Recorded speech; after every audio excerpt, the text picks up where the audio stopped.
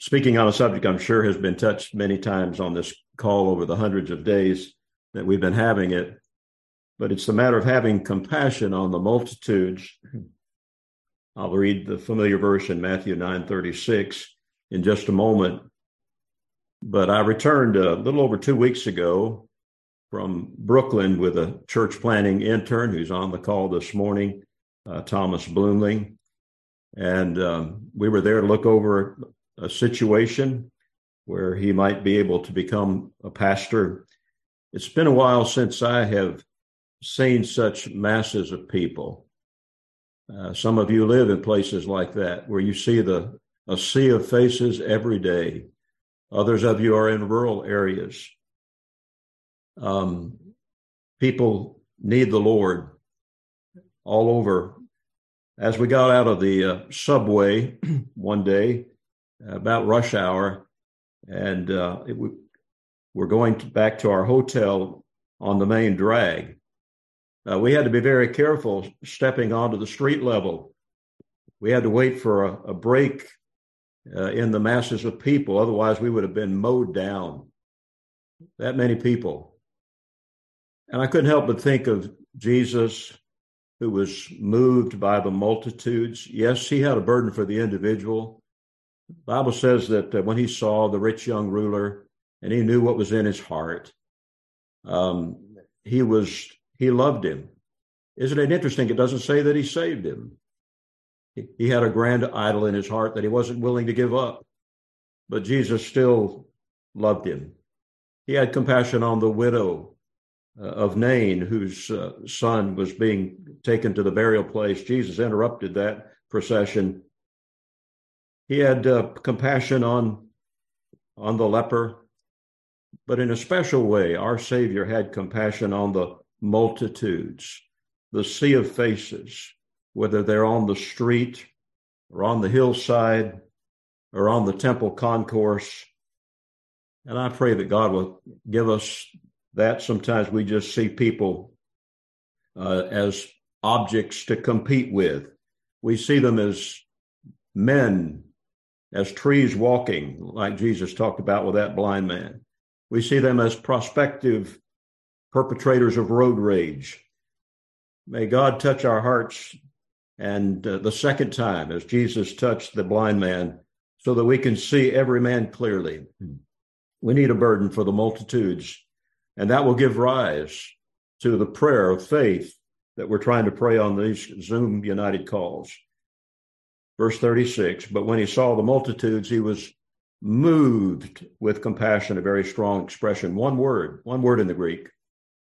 Because they fainted, they laid down, they were distressed and downcast, as sheep having no shepherd. And he turned to his disciples and said, pray ye. Years ago, when I was on deputation to be a missionary for 19 years, there was a very popular mission song that was worn out at about every missions conference I went to. I got tired of it at the time, but since then, some of the words have come back to me, especially the second stanza. On they go through private pain, living fear to fear. Laughter hides their silent cries. Only Jesus hears. And behind those downcast countenances that we see on the street, there's a heart crying out, and Jesus hears. It's amazing how many times in the Gospels it talks about Jesus answered the thoughts of people. Can you imagine their shock, their gasp, when Jesus answered something they hadn't even vocalized?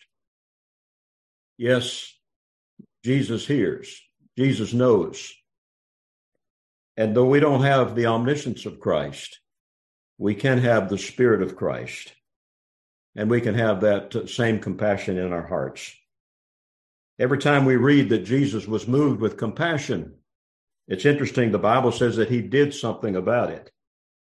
I'm reminded of the fact that the great ancient philosopher Plato, who wrote that widely circulated essay, The Republic, in that work, that masterpiece of literature, he openly opposed the open air theaters of his day. And the reason that Plato opposed them was he said that it did physical injury, physical and emotional injury, to be moved emotionally, but not to be able to do anything about it.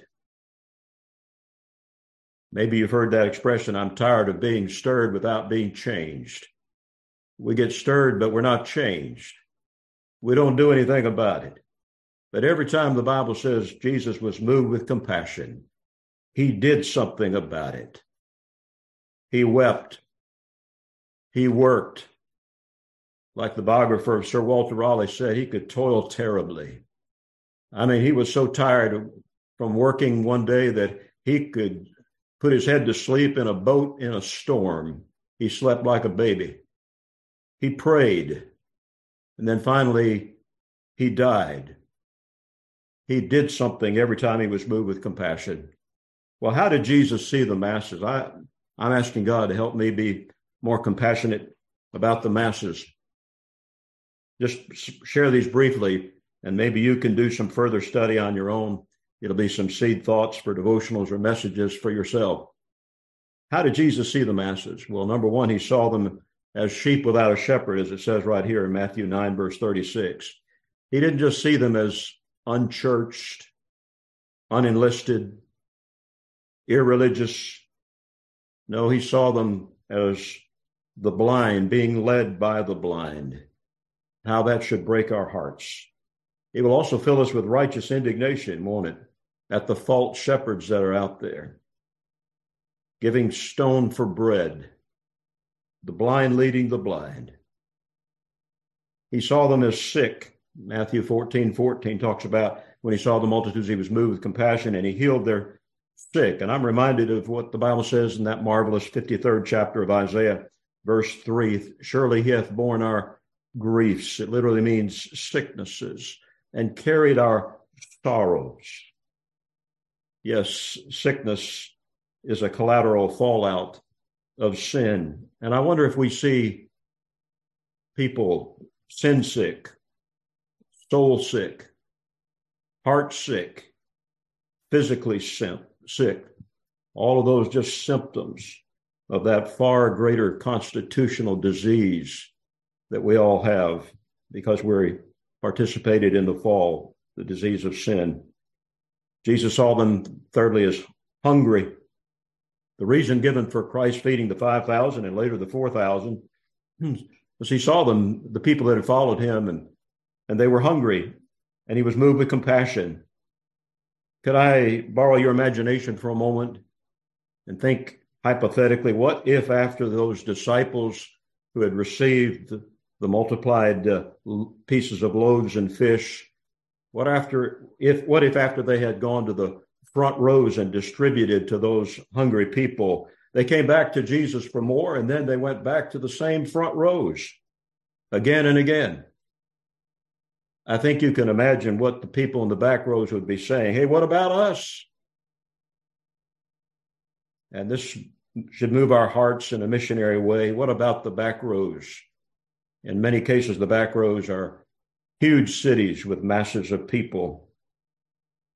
Jesus saw people as hungry, saw them as blind. When we see blind people, it naturally arouses our pity. And the unsaved are blinded, the Bible says, by the God of this world. It's a blindness of heart. Paul said in Philippians chapter 4, verse 18, their only hope is the illumination of the Holy Spirit. Except the Holy Spirit beams the light of the gospel into their hearts. It doesn't matter what their IQ is. It doesn't matter what they've been exposed to. They're blind. Jesus saw them as crazy. Matthew 5, verse 19 tells how the Savior had compassion on the man we have come to know as the demoniac of Gadara. He cast out the legion of demons. This man was delivered. He was healthy again. He was whole. He was sane. Before that, he'd been the kind of crazy man that parents would have warned their children about. Don't veer very far from home. Come straight home. They locked their doors at night. They didn't want this man anywhere close by. Thomas and I were shown by the pastor who led us around up there in Brooklyn. Close to his house, there was a building that had been used for many years as an insane asylum. And he said the rich people of Brooklyn would come for their entertainment to see those crazy people at the insane asylum. And I thought, oh my, what if one of those being laughed at and providing entertainment were a relative of mine, a son or a daughter or a brother or a sister? Wouldn't that break my heart? Wouldn't that fill me with rage towards those that were making sport of them? I think this category includes the confused, the depressed. Oh, how many are depressed? Oh, how many are suicidal? That's the untold story of those who are transgendering, we hear so much about. Finally, Jesus saw the dead, saw people as dead. He had compassion on the widow who was going out to bury her son. He touched the bier. He raised that boy from the dead. Paul told Timothy, she that liveth in pleasure is dead while she liveth. God forbid that we should be jealous of the pleasures of the wicked. They're dead, even though they think they're living it up, don't they? They're just acting out their deadness. And when we see that, we need to be moved with compassion. We need to weep over them. Maybe some of you remember this, but I'll never forget the scenes from Haiti in the aftermath of the January 12, 2010 earthquake. Dump trucks at night, 20 trips at a time, unloading corpses into mass graves that had been dug by bulldozers. And I woke up one morning after seeing those pictures, and I thought about dump trucks backing up to the great pit and dropping off people into hell. Oh, how our hearts need to be moved. What was it that prompted Jesus to say to his disciples, pray ye? As you've heard me say before, if he had dropped to his knees and prayed, would not one prayer from the lips of the Son of God have availed for thousands of prayers from the lips of his disciples? But no, he said to his disciples, pray ye the Lord of the harvest, that he would thrust forth laborers into his harvest field. What was it that prompted Jesus to say that? It was his compassion. So often we miss that compassion. And so we don't go after the lost sheep that need a shepherd. You say, Pastor Bradberg, what if my heart is cold? And you're honest about it. And you say, I don't feel this compassion. Well, my counsel would be just ask the Father to give what Jesus prayed for in the great high priestly prayer. The closing verse, verse 26. He prayed that the love wherewith thou hast loved me may be in them. Jesus is praying that the love that he has for souls will be in us. So let's draw close to him.